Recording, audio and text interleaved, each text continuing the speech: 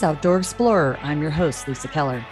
Today's show is about exploring your own backyard, and who better to tell us about what's out there than my guest, Jeff Lowenfels.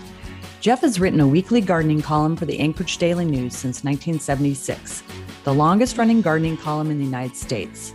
Along the way, he has documented our changing climate and has been on the forefront of advocating for an organic and sustainable yard and garden. He is the author of a series of books on organic gardening, with a new book coming out in the spring of 2022. Join Jeff and me as we explore the changing scene of gardening in the 49th state. Keep listening for more on Outdoor Explorer. This is Outdoor Explorer. I'm your host, Lisa Keller. My guest today is Jeff Lowenfels, who has been writing a gardening column for the Anchorage Daily News since 1976, the longest running gardening column in the United States. He has a lot of credits to his name, and I think our audience is very familiar with him. He's a leader in the organic gardening sustainability movement. He's working on publishing some new works today that I'm really excited to talk about. We have some breaking news on fertilizer, and I feel really fortunate that he has agreed to chat with me on Outdoor Explorer. He's joining me from Portland. Thanks for joining me today, Jeff. I really appreciate it. My pleasure indeed. I think we're going to have a lot of fun today. So I think this is a little bit of a departure for our show. And I checked to make sure that you've never been on Outdoor Explorer, which you're nowhere in the spreadsheet. So right. But I know that at one time you had an Alaska Public Media TV show and a radio show. And Yep. I did both. Yeah. And was the radio show on Alaska Public Media as well? Nope, that was commercial. Okay. Yeah. I think I sort of remember that. I was a kid when you started your gardening. Sorry, you're not that much older than me, really. You probably weren't born when I started my gardening stuff. Oh, I had been born. Oh, okay. And but as an adult, I mean, I've followed you for as long as I can remember. So I'm really kind of fangirling a little bit here to talk to you. And so I have a lot of questions that a lot of people have, but also some personal questions about gardening that I want to ask you. Sure. And so I'm also really excited because we also just usually highlight these epic Alaska adventures and people who adventure. But we spend very little time on exploring our own yards. Right. And especially in the past 2 years, although really I've spent more time gardening as I've gotten older, I've really found that this is a place I really spend time is in my own yard, and in growing plants, rearranging plants, following a lot of your advice. And it's always a work in progress, and it's always exciting, and it changes constantly.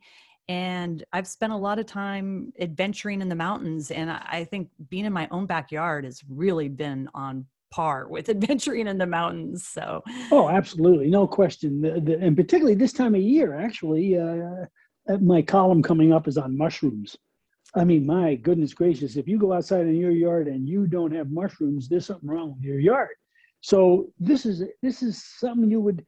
Let's assume you were in a pandemic situation and you don't want to go out and, hike the trails with thousands of other people. You have the same mushrooms in your yard as you're going to find up there in the Chugach. And so it's a great time of year. There's all sorts of stuff to see and to identify that you don't normally associate with gardening because it's not necessarily growing a plant, but it's still part of what I call yardening, a phrase that was invented by a garden writer friend of mine named Jeff Ball. And that's what we do in Alaska. We yarden. We spend time in our yard. We don't fish. We don't duck hunt, most of us, but we yarden, and it's the number one hobby in Alaska without question. Yeah, I think that's really unusual when you talk to people like in Los Angeles. Like my two college buddies are in Los Angeles, and they're like, oh, do you work in your own yard? And I'm like, yeah, of course. Everybody in Alaska does. Right. Absolutely. We can't afford to hire people, but we wouldn't do it anyway, I don't believe. I mean, there are lawn services, et cetera, but most people are they do it themselves. You probably every single person in Anchorage goes to a particular nursery in the springtime, and it's unbelievable how much gardening goes on, and people don't believe it when they come up here. They wander around. When they leave, they don't talk about the moose. They don't talk about the bears. They talk about the flowers. Boy, that's really something. Who would have thought? Who would I have thought? know. It's Yeah. crazy. And it's changing constantly now with climate change too, which Oh we'll my talk gosh. about a lot today, I'm sure. Sure. Sure. So first, tell a little bit about your early life growing up, because I mean, you've been in gardening, yarding forever. Like Yeah. your family was into it. My grandfather was a frustrated farmer, and my father was a frustrated farmer, but they both had to take over the family business, which was making butter, and it was based in New York City, or selling butter. They didn't make the butter. And so they both lived, in fact, my whole family, other than me, lived within a 25-mile radius of White Plains, New York. And my father grew up on a 12-acre farm, which my grandfather maintained with cows and horses and ducks and geese and all that stuff. He had his own greenhouse. His wife had her greenhouse. They were never allowed in each other's greenhouse. That probably made for a good marriage, right?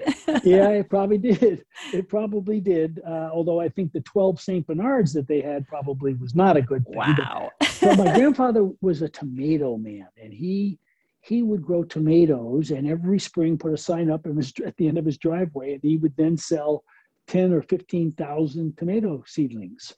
And so we grew a lot of tomatoes. Oh my gosh, we were big tomato, and still are.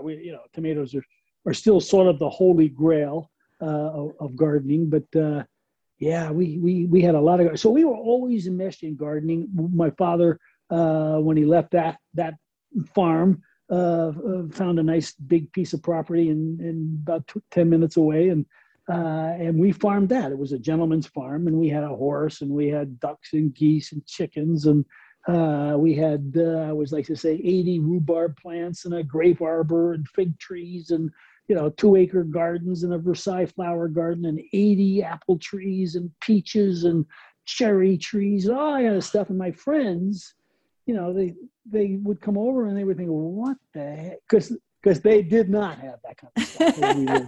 and our job was to farm the place. And we all had chores.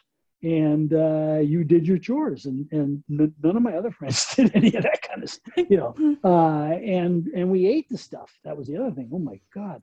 So just the other day, my wife and I were having some stuff, and they ran out of the buns. It was a crazy thing. And so they said, we're going to put it on a bed of arugula, I say, New York accent. My mother loved arugula. We had arugula in the middle of the winter. And I hate the stuff. so it was just, we lived and breathed gardening, period. That's just what we did. And so when I came up to Alaska, I ended up very early on. It was during the pipeline days. There was no place to live. And I ended up probably the same time your father came up, and I ended up and say hello to him incidentally. Yeah. My parents came up in 1963, so I think they beat you here. They're way ahead of me. They're probably much better gardeners and gardeners than I am. But we ended up living in the Oscar Anderson house in downtown Anchorage. How did you swing that? Well, the law firm I worked for at the time represented Mrs. Anderson, and she came in one day, and I was living in my friend's basement. There were dogs running around. I mean, and she said, "God, I'd love somebody to live in the Oscar house. So, got to get rid of the tenants that are down there. They have cats." And so my wife and I moved in, and boy, they did have cats. It stank like crazy, and you go in there now, you don't understand, but. And it was a lot of fun. And so I did my first gardening in the Oscar Anderson backyard. There's a big condominium complex there now, but I planted snapdragons and all sorts of stuff. And it was 1975, and they had just legalized cannabis in the privacy of your home. And I planted, I don't know where I got the seed, probably in some garbage that I had somehow come upon. And I planted a cannabis plant. And I remember my father coming and wandering around the property with me, and he saw the cannabis plant, and I know he knows what it was. Yeah. He didn't say a word. He just sort of walked by, walked on. So that's where that's where I started my gardening, down there in the Oscar Anderson house. And it was so much fun. And bingo, ended up writing a column. It was a great thing. I do have to tell you my memory of when, that Supreme Court decision was made and cannabis was legalized in Yeah. Alaska, that my mom and who I call my other mother, Sandra Johnson. So my mom, Pat Keller, and Sandra Johnson, they were best friends. We lived next door to each other, and they were both big gardeners. And so Sandra's husband was Gil Johnson, who was the Teamsters lawyer. Sure. And then my dad, Millet Keller, was a big Politico here, Yeah. a Republican guy. And Yeah. they were both pretty straight arrows, the husbands, not the wives. And so my mom and Sandra both, I don't know where they found the seeds either, but they grew some cannabis. And then everybody was all worried that it was the big family joke that something was going to happen. These like conservative business guys their wives are, going to get in trouble, but they wouldn't because it was legalized. It was just a funny thing, So. Yeah, it was a strange time. Very strange. It was. Time. I mean, it was but a lot of people cut their gardening teeth on that. I mean, the seeds must have been everywhere because I know a lot of people started asking me gardening questions directed towards cannabis. And I used to tell people, treat it like a tomato. If I'm talking about a tomato plant in my columns, you can apply that same advice to your cannabis plants. And people did. I mean, it was, and now, I think I'm the first gardening columnist in America to write a column about growing cannabis, giving advice on how to grow cannabis. Boy, times have changed. Yeah. When did you have your first column on cannabis? Was it in the 70s or did you wait a little while? No, not in the 70s. I was very careful because I didn't want to get the paper in trouble. But as soon as it was legalized, and you could grow, grow it outside, right? It was a column. Simple My as that. uncle down in Glen Ellen in Sonoma, he grows and he grew. I mean, I can't even believe it was like a tree. It was like a cannabis tree. I've never seen anything like it before. With a thick trunk, and it was amazing. Yeah. Well, so people are listening. We should not be growing that kind of cannabis. Sativas and indicas should be grown indoors with lights, and you can control time. What everybody in Alaska should be growing is an autoflower plant. Autoflowering. It's the third kind of cannabis that most people have never heard of, and it blooms without a photo period. So it doesn't matter whether you plant it when the light's getting long, days are getting longer or days are getting shorter. In 65 or 75 days, the thing will flower and produce cannabis that you can consume or do whatever you want to do with. So that's what Alaskans ought to be growing. And I really ought to be writing more columns about that. But I have a book on it called DIY Auto Flowering Cannabis. None of my readers know this, of course, because it's not in the bottom. It's actually now been translated into Spanish as well. Wow. Basically what I say in the book is this is the next tomato plant. As soon as the stigma goes away, as soon as Congress says, listen, grow and have fun, this is the plant everybody will be growing because it's so much fun to grow. It's consumable. It grows fast. They're beautiful. The colors that people have developed are phenomenal. Medicinal value is terrific for people with PSD or recreational value we already know about. And it's an easy plant to grow. So it's coming. And people will be buying little Christmas trees that are auto flowering cannabis, and people will be buying Easter plants and that kind of stuff. It's coming. We're definitely going to be there. But in the meantime, we've got all our other standards, which we grow in Alaska better and more than anybody else in the world. I mean, we are a gardening crazy nutty place. Des Moines, Iowa may have more gardeners because they got all the magazines there and all that. But we are really the crazy gardening capital of the world, I think. So, which is fun. It is. It's really fun. Yeah. I mean, I think it's one of the places that makes us really attractive. And I've heard, more and more, and you're in Portland right now, which is a very trendy place to be and to live. And young people are searching out these new places to go to as more places get crowded, because Portland's crowded now, and they're moving to Boise, and maybe Bellingham is next. And then where's the next stop? I mean, I've heard a real estate friend of mine has made this observation. My brother's made this observation, and just Andrew Halcrow just made this observation on his podcast that like Alaska is the next place to stop. Sure. Because we have water. We're gonna have the weather. Because of the weather. Yeah. Yeah. And that kind of, That kind of brings me to that New York Times Magazine Yeah, article that was just published recently, which I'll put a link to. sure. And the title of it is, he wrote a gardening column. He ended up documenting climate change. And I think that is kind of like, that is definitely your legacy, your world legacy, really, right Mhm. now, don't you think? Well, it's hard to say. I mean, really, it was a very nice article. I was Hmm. It was quite very humbled. good. As I say to my friends, I was humbled, and I don't humble easy. It was really a nice article, but really the whole thing could have been summed up.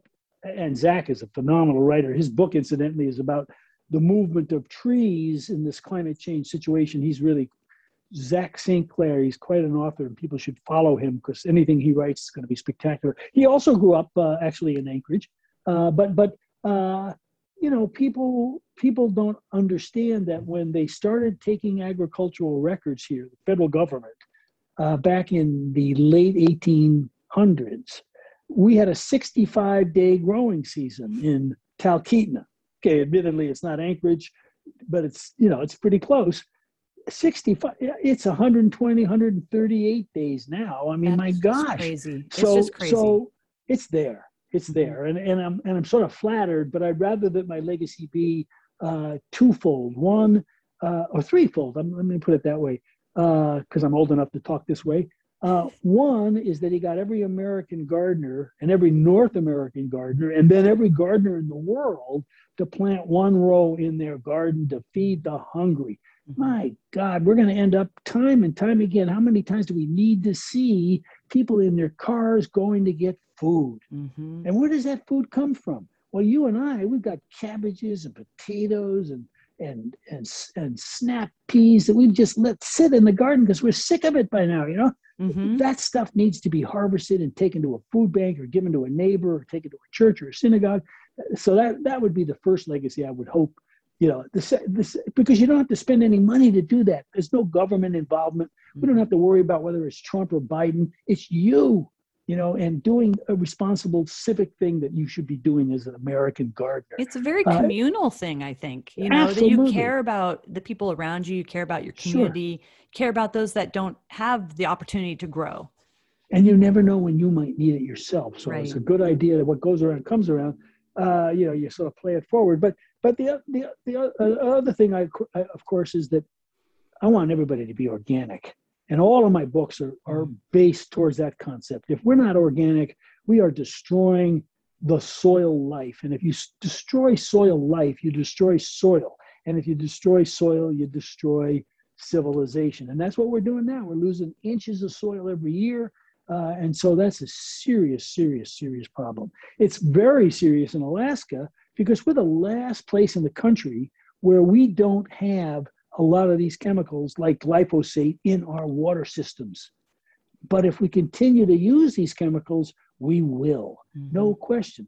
And we don't have it in our rainfall, and we don't have it necessarily in our bodies. Although I think every pregnant woman in the United States of America has glyphosate in their blood system, which is not necessarily a great thing. So being organic, I think, would be another legacy I would love to have. Of course, that's not one that's easy to have. And then finally, we've got to be much more cognizant and careful about the invasive plants we're bringing into our great state. I think the figure is something like 60 to 80%. I think it's actually 80% of the trees in the lower 48 states are non-native trees. Wow. 80%. Well, we know what happens when you bring a non-native tree to Alaska because we see it happen with the mountain ashes. They take off. Hmm. They destroy the riparian banks. Hmm. We're having a terrible, terrible debate right now about whether to use glyphosate or not on those trees. You mean the Mayday trees, right? Mayday trees. Yeah, Yeah, yeah, yeah, yeah. yeah. Because And uh, Mountain Ash is sort of okay, right? yeah, no, mountain ash Still, also. yeah. Yeah, there's one that's not and one that is. But the Mayday trees, of course, Oh, the Mayday trees misspoke. are terrible. Awful, awful, awful. And it's a real problem. Incidentally, from my perspective, if you have one in your yard, you cut it down and then you continually mow over it Hmm. and it will go away. My finest decay mushrooms right now, I can see where every root was from one of the biggest Mayday trees that was in Anchorage. It was gigantic. Kids used to play in this tree. Oh my gosh. And the roots went throughout the lawn, and they're covered with 5, 6, 7 different kinds of mushrooms. So much fun to watch. Wow. But I'm not getting any seedlings back anymore. I didn't use any glyphosate. You don't have to use it. Mow it over. Simple as that. What if you're on so I had 2 huge Mayday trees I took down like 6 or 7 years ago, mainly because, well, I knew that they were becoming a problem with the environment, but also because they were just nasty. You had like blossoms for maybe 2 weeks, and then you had the berries, and then they were the trees in my yard that got aphids. Sure. Yeah. And they were right on my deck. So they were just, and worthless so, tree. So we're just bringing in a lot of invasives. I mean, and we for a long time, and I'm as guilty as everybody. We wanted to push the envelope out. What can we grow here that hasn't been grown here before? Now, it's one thing in the New York Times article they talked about my friend Eric, and Knock, who grew okra for the first time, as far as I know, okra in Alaska, because there was always been a challenge.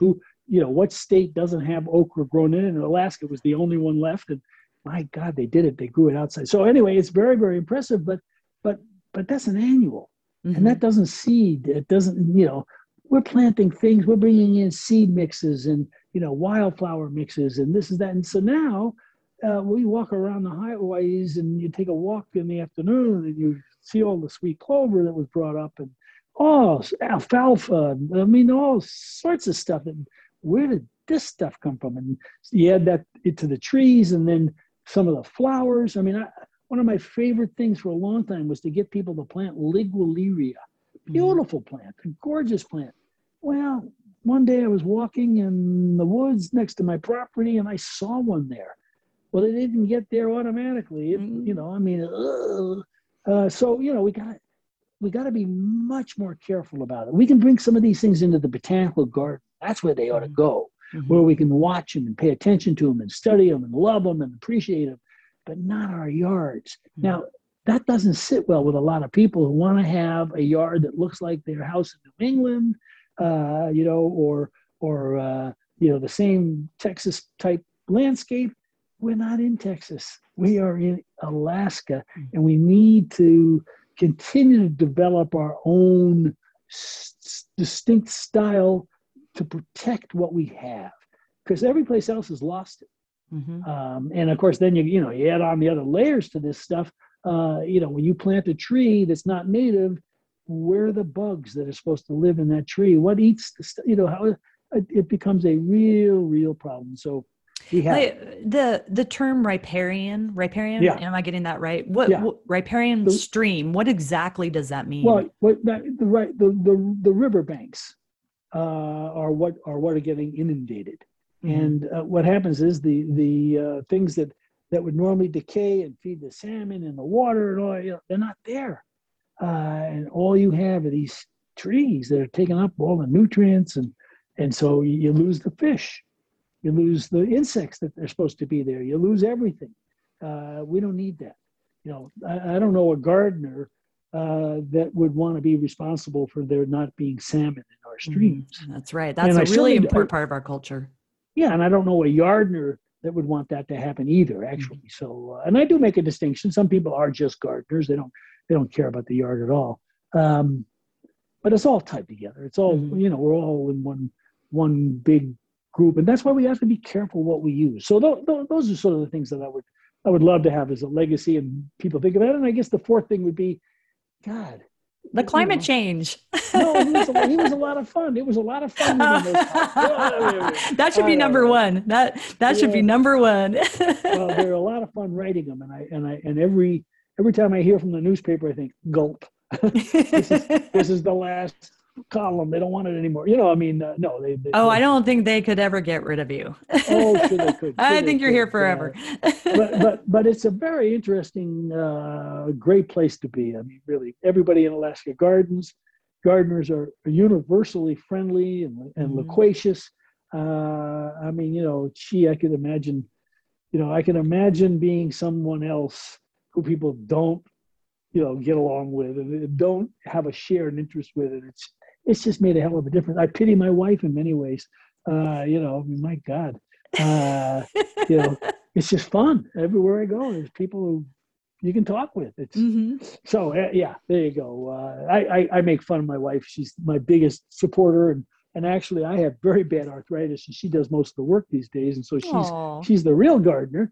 And you know, a lot of the things I start are dedicated to her because why not? That's what your partner's for, right? I mean, that's so right. You're yeah, lucky. yeah, So, definitely, so let's definitely. talk about lawns because, Yeah, you know, I mean, that is a big lower 48 thing is to have a beautiful lawn. And right, I know you've written about this quite a bit. right, Like maybe like years ago, you said, give up on dandelions. We've lost the right. war on dandelions with in which my neighbor and I, my neighbor Rachel Mason, she was like pulling the dandelions. And once we read your column, it was like, okay, we're done, Yeah, you that's it. know, It's done. It's done. and Yeah, just let it be. And but then recently you wrote about lawns and maybe replacing the grass of lawns with sure. other things, Right, specifically right, clovers. You talked right, about clovers. So talk about that a right. little bit. Well, you know, we're all pretty good at, at replacing the grass with other things because we're replacing it with dandelions right now. You Right. know, That's my yard. yeah, clover was taken out of lawn seed mixes when they invented these broadleaf weed killers to kill dandelions, and so it also killed the clover, and so they stopped putting it in mixes. But up until the 40s, every lawn had lots of clover in it. The clover fed the lawn with nitrogen because they're nitrogen fixing plants. And there's some beautiful annual clovers that you can plant. Red clover, oh my God, it is. People That should intrigued. Google. Yeah, that intrigued me Yeah, when I read that. I think it was just like yeah. a week or two ago. I'm like, that's what I Google it. need to do. Okay. Google it. Yeah. Google red clover lawn. Oh my goodness gracious! But it's an annual lawn. It may not be that easy to plant. In our backyard, I've started to just mow paths, and I'm going to just let the grass turn back into other stuff. I've picked up some tall grasses along the edges of the property and tried to plant them and get them to grow and spread, and they will. Mhm. Um, I've got a patch of dandelions that I've been working with. Years ago, I read a story about dandelions in Canada. They had invented a virus kind of deal that killed dandelions. Wow. Wow. Yeah. And so I'm trying to grow that virus. The problem with the one that they grew in Canada, the reason why nobody's ever heard about it, is it also killed lettuce. Oh, So you couldn't oh. do both. So I've got a big patch of dandelions that I haven't touched in a year or two or three, and they're all bright red right now, dying.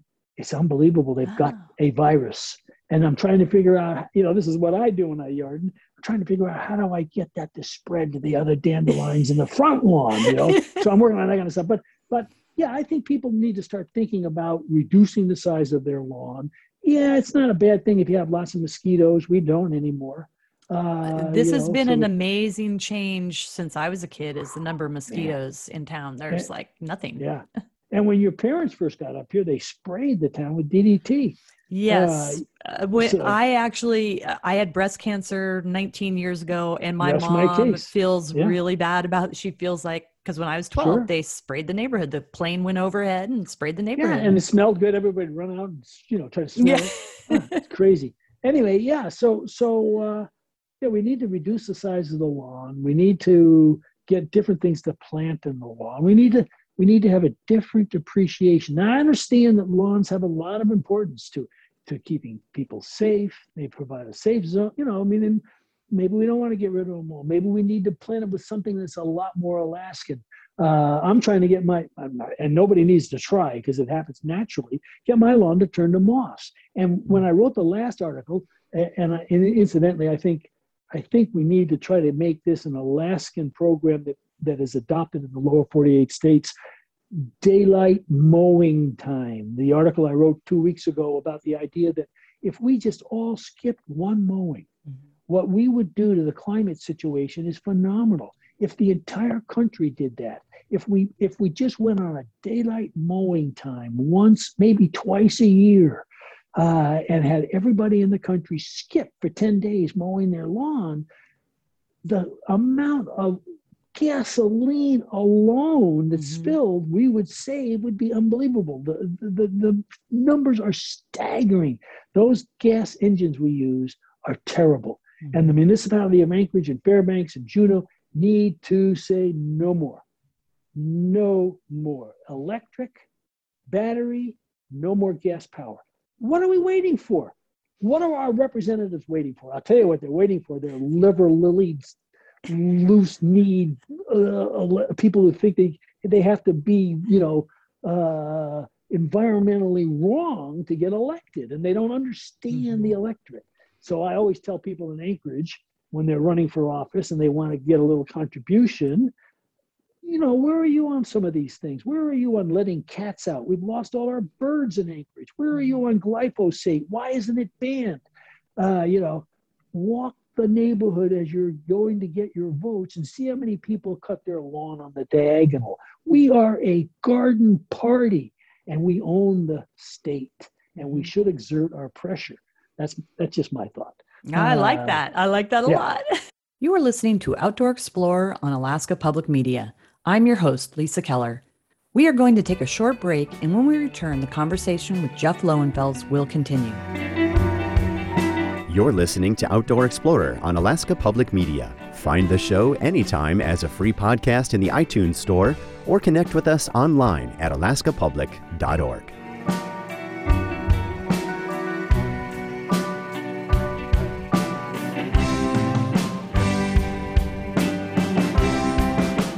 You are listening to Outdoor Explorer on Alaska Public Media. I'm your host, Lisa Keller. My conversation with gardening expert and author Jeff Lowenfels continues. Yeah, so the other thing, of course, is that people, not so true anymore, but people used to use so much chemical fertilizer, and we used to use, an 832-16, which was the recommended stuff back in the day, not by me, but actually at the beginning it was until I saw the light, but 832-16, there is so much phosphorus in our soils that I question whether you can even get mycorrhizal fungi to grow, because they don't need to go out and get phosphorus. It's there. It'll be there for 100 years. It was a disaster. People have no concept. You can't even find it's against the law to sell phosphorus in a lawn food anymore. Wow. So when you buy fertilizer, it's not 832, or 1244 or 2222. The middle number is 0. We were putting 32 on the highest number you could possibly. So a lot of this stuff and that stuff is really going down the drain, both literally and figuratively. Mm-hmm. People are not using nearly as much chemicals as they used to use, and particularly in Alaska. And thank goodness, because this stuff really does cause serious harm. And the food you get's not as dense, it's not as nutrient. It's a lot more work. Incidentally, right now in the fall is when people should be putting down organics so that they can decay during the winter months and be available to your plants in the springtime. So soybean meal, feather meal, unsulfured granulated molasses, all of the bat guano, all of these things should be, put on the surface of your soil, maybe mixed in just an inch or so. Don't rototill it in. It works its way down. The microbes will be right there on the surface working its way down.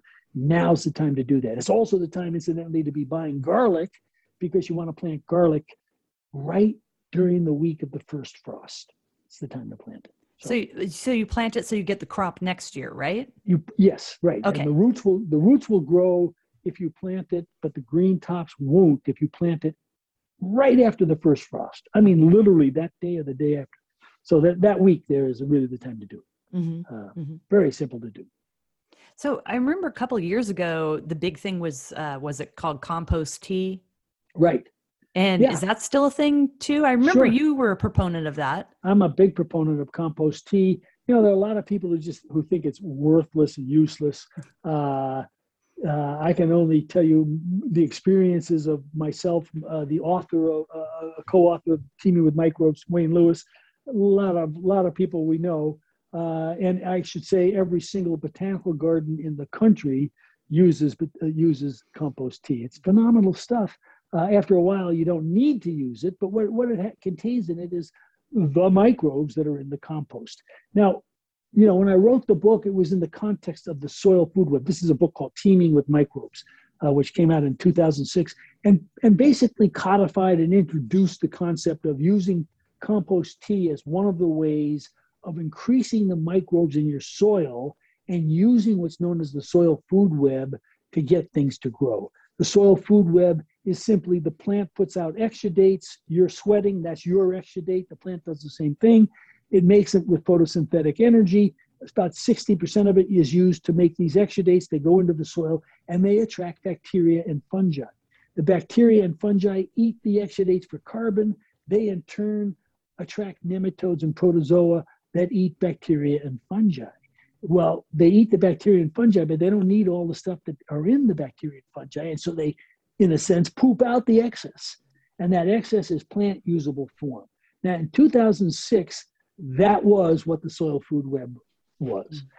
In 2010, a woman in Australia made an interesting discovery where she found bacteria inside roots. And they got in the root in a very specialized way, and she called this rhizophagy, root eating. And she wrote some papers on it, and the papers were picked up by various research scholars. And a gentleman named James White in Rutgers, New Jersey, at Rutgers, really picked up on this stuff. And so much so that in conversations with him, it became very clear to me that the concept of the soil food web needs to be changed. We needed to add the fungi in. And so I wrote a second book called Teeming with Fungi, because there are these things called mycorrhizal fungi that go into the soil, take the nutrients and bring them into the plant root in return for these exudates, which is a very interesting concept. In 2006, very little was known about it. I wrote a paragraph, and finally in 2011 or so, I had to write an entire new book because so much had just come clear. So I've got a new book coming out called Teeming with Bacteria. And here's the system that this guy, James White, and researchers in China and South America have discovered. It's fascinating. I think it's fascinating. And I'm trying to figure out what the elevator pitch really needs to be so that I don't lose people on this thing. And essentially, what I tell people is the idea that the plant puts out these exudates into the soil is sort of like the plant being a farmer. It puts the stuff out into the soil, and these things grow in the stuff it puts out there, and then it harvests that stuff. The nematodes and the protozoa help. They're the tractors in a sense, and it goes into the soil and it diffuses into the root. Or the water takes it into the root. Well, what James discovered was that these bacteria that are in the soil and attracted by these exudates, some of them bump up against the root of a forming root. They bump up against the cell wall of the root, right? Brand new cells, meristem they're called. And when they bump up against it, the root literally allows the bacteria to go inside the root, just inside the cell wall of the root. Now, inside the cell wall of the root, there's a little space there called a periplasmic space. And then there is a membrane which acts as the gatekeeper to how nutrients get into the plant and how things that are in the plant that are poisonous are expelled out of the plant. They have to go through this little membrane. So this periplasmic space is in there, and these bacteria end up in the periplasmic space. But when they go into the periplasmic space, the plant, thinking that it needs to defend itself a little bit, sprays the bacteria with a super oxygen substance that strips off the walls of the bacteria, but the bacteria stay alive. They're then called protoplasts. The stuff that's stripped off is absorbed by the root and feeds the plant. Now, okay, that's pretty interesting. It's very different. It's an addition to the soil food web, but it gets better. The periplasmic space has cytoplasm in it, the gooey stuff that holds all the organs, and it cycles. And so it cycles these stripped off bacteria, the walled off, wall-less bacteria, and as they cycle, they are broken up and they multiply. And so you get more of them. And while that's happening, they are releasing ethylene into the soil, into the root, and they're releasing nitrite into the root, nitrogen, which is then converted into nitrate and eaten by the plant because it's inside the periplasmic space, goes into the cell itself and ends up feeding the plant nitrogen. So the plant is getting some of the minor nutrients and nitrogen directly inside it, produced by these bacteria. Wow. Now that would be fine and enough, but it continues. The bacteria, as they cycle around, end up accumulating in these little bumps that are in that periplasmic space. And they're in this, and as they accumulate, the ethylene that they produce accumulates as well. And it causes the wall to grow what we call a root hair. Those root hairs that you will all know about are all formed by bacteria ethylene. And if you don't have bacteria, they don't form. Wow. Then even more happens. There's a little tidal wave in that cytoplasm that forces the accumulated bacteria into the root hair, up to the tip of the root hair, where they are expelled into the soil. There, they grow their cell walls back. Now they've been multiplied, and they go back into a new root cell and repeat the process, which takes 2 days. Wow. Unbelievable. So the plant is not just a farmer, it's a sheep herder. It's herding these bacteria, it's shearing off their wool, it's eating a few of them, pork chops, and then it's putting the rest of the herd out into the pasture again so that it can grow more wool and grow more bacteria so that it can go back in again to feed the farmer. Unbelievable. That is just crazy. Yeah. So anyway, now it gets even better without giving the whole book away. There are some very specialized bacteria that end up traveling throughout the plant. And they do some amazing things because the plant recognizes that they're there, becomes more resistant to certain things. So if the right ones are in there, the plant can take cold better. It changes the freezing point of water. Wow. It can fight off certain diseases. There are some that even jump out of the plant and attack pathogenic fungi that would be attacking the plant. Once those are gone, gets back in the plant again. So these bacteria turn out to be just as important as the mycorrhizal fungi. There's sort of a symmetry there between these two things that are attracted by the plant exudate. And it's really quite a big thing. I mean, what this means is that if we're able to harness these bacteria, like we have been able to begin to harness these fungi, you can now buy mycorrhizal fungi. And there are specific mycorrhizal fungi for specific kinds of plants that will help them immensely in terms of growth and health and whatnot.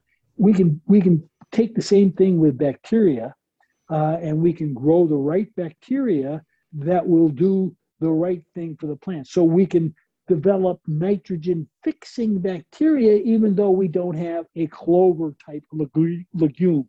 We can develop a plant, that will bloom earlier. There are all sorts of things that can be done with these. And in fact, it turns out, when you do a little bit of research, which I had to do for the book, that these things are available to farmers. They're just not available to me and you, with one exception. And that's Rhizobia bacteria. When you plant legumes, peas, snap peas, you're supposed to roll them in this stuff. It's called rhizobium. Mm-hmm. And it's the bacteria that forms these nodules that fix nitrogen on the roots or in the roots and feeds these plants. Some of it's in the soil, it goes into the soil. That is going to be multiplied 1,000 time fold with different kinds of bacteria that we're going to be able to buy and use in our gardens to be able to protect our plants, to grow them in ways that we never thought was possible. It's just unreal. Biofertilizers, biopesticides, bioherbicides. There is even, James White told me, and I think he may even have a patent on it, a bacteria that jumps out of your grass plant and kills the dandelion. Oh, Wait there's a lot of people who would minute. love to see that. Yeah. So this is, again, folks, this is called rhizophagy, and it is really something. Wow. It's and the take home for gardeners, a couple of them.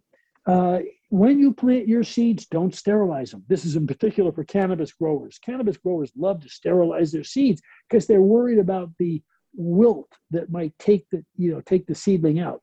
Same thing with a lot of people who grow vegetables, although less and less now. So you don't want to sterilize your seeds because those seeds carry the bacteria that the plant needs to feed itself. And you go back 400 years and take a look at corn varieties that were 400 years old. They contain the same bacteria in them that they did 400 years ago. Wow. Yeah, so this is really something. Really, really different. And it means you've got to be careful what you put on your plants so that you don't harm those bacteria.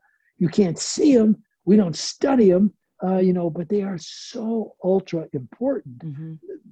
This I had a lot of fun writing this book because a lot of this stuff is just being researched right now. That's what I was going to ask. Like, why are we all of a sudden hearing about this now? Well, let me just go. Well, and that's why I'm writing the book, frankly. Yeah. Because I said to James, I asked him the same question. This is crazy. I thought root hairs were there in order to take up nutrients. He goes, we all learned that in third grade. So tell me why nobody knows this stuff. And he goes, nobody's listening. Well, you know what? Nobody was listening when the soil food web was mentioned in Teaming with Microbes in 2006. That book is now in 14 languages. German, French, Turkish, Romanian, Spanish, Portuguese. Why? Because it's important stuff, not because it's a great book. And I am convinced this rhizophagy stuff is unbelievably important, and people need to know about it. So I wrote the book. Yeah, because believe me, A, it's not fun to write a book, and B, you don't make money writing a book. You learned a lot, though. Oh my God! But it is fun to write books. In a way. Yeah. Oh my God, I learned so much. So let me go one step further, and I know we're going to have to end this. Yeah, because I have so many more questions for you, and we're almost at the end. So I do have to get my selfish questions in, and then I'll have you back at some other point. Let me just mention one other thing, and that is that those trichomes that are on your tomato, tomatoes are covered with these little hairs. That's why tomatoes smell the way they do the plants. And the trichomes that are in your cannabis plants. Guess what's inside them? Bacteria. They do the same thing in these trichomes. Nitrogen is being produced so that flowers, ultimately the tomato, or ultimately the seeds, turn out right.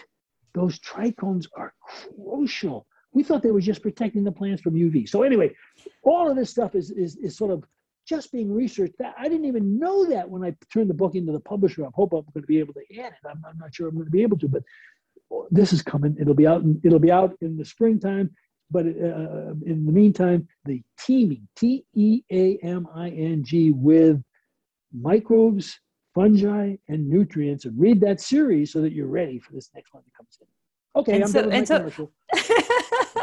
So the book is going to be published in the spring, right? Yeah, spring, early summer. Yeah. So I'll definitely have you back, because let me ask a few just more selfish questions that I had, and then I'm going to have you back in the spring, because I think a fall spring thing, it would be really great. So you got it. And only because I know your parents. Yeah.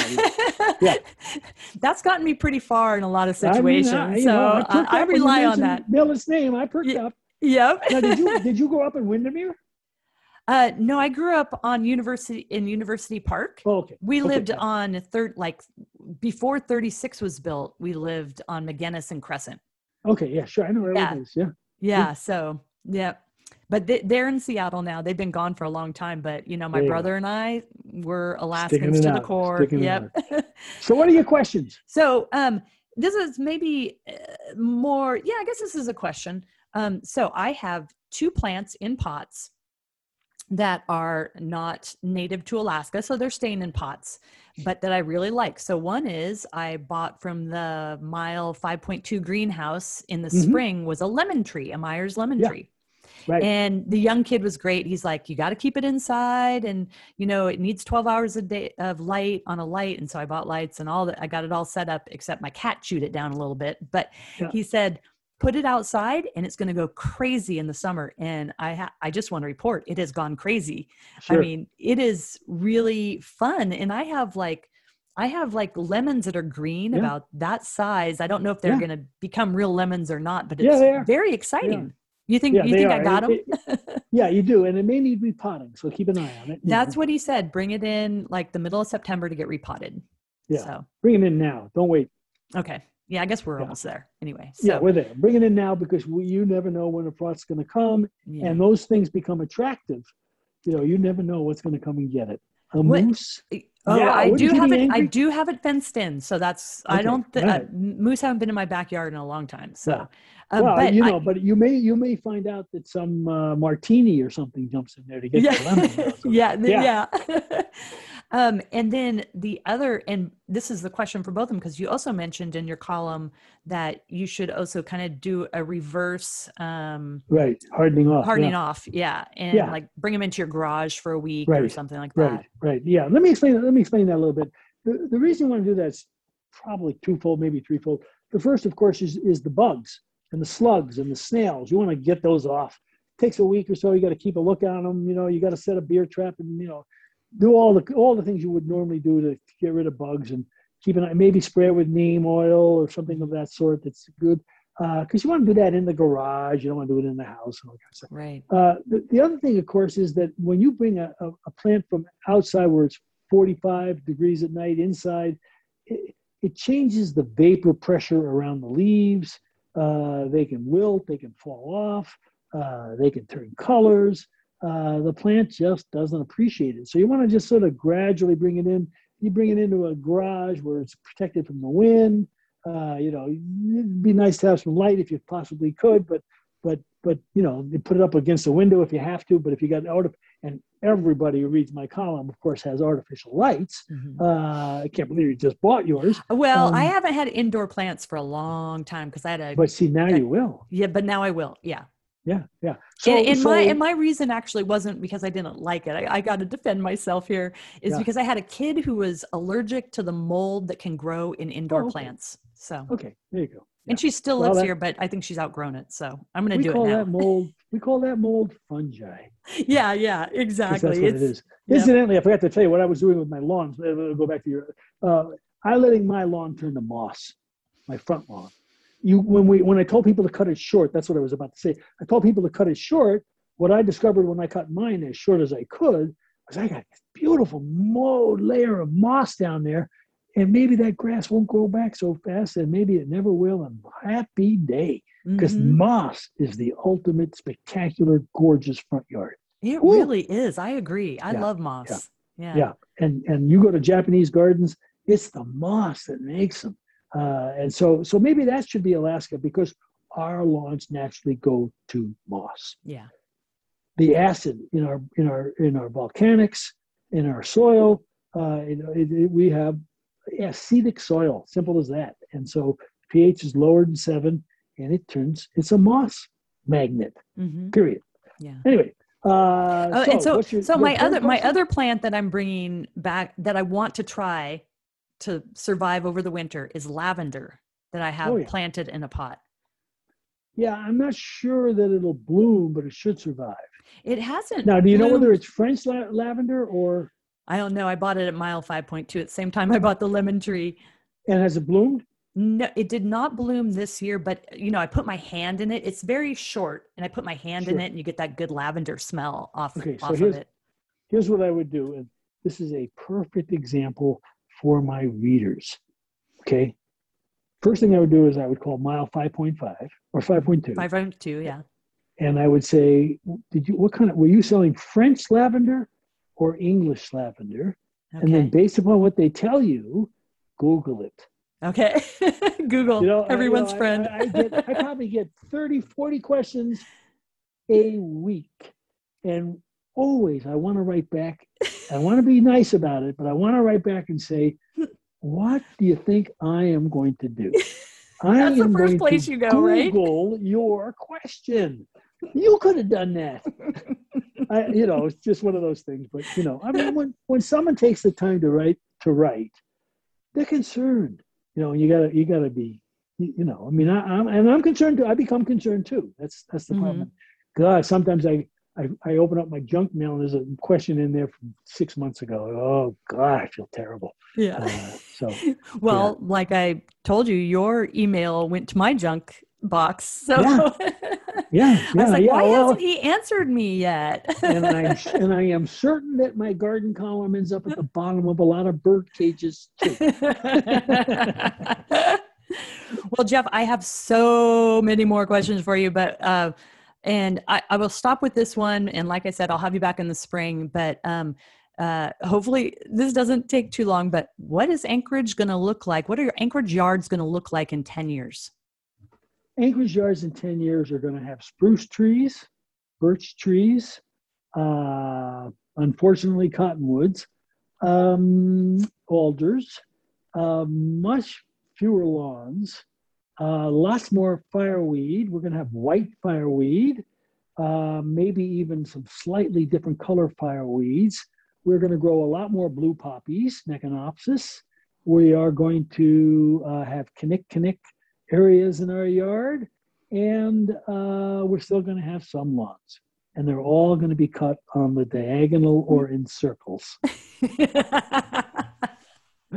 Well, I'll definitely check back in 10 years and see if that holds up. All right. And I hope I'm here. I hope so too. I hope we can have more fun conversations.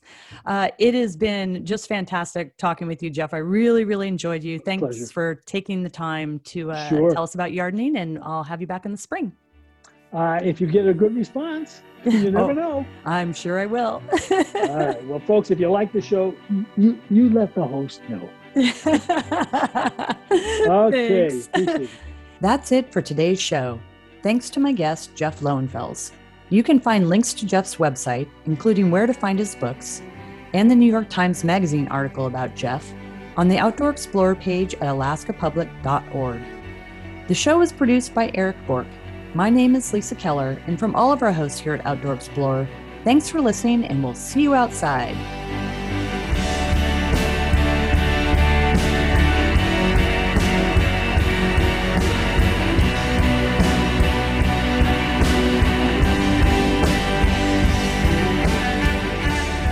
Outdoor Explorer is a production of KSKA Public Radio in Anchorage, Alaska. Theme music is by Portugal, The Man. Views expressed are those of the participants and do not reflect the station or its underwriters. You can find Outdoor Explorer on Facebook and in your favorite podcast app. To see what's coming up on Outdoor Explorer and add your voice to the conversation, go to our website at alaskapublic.org. Life informed. This is Alaska Public Media.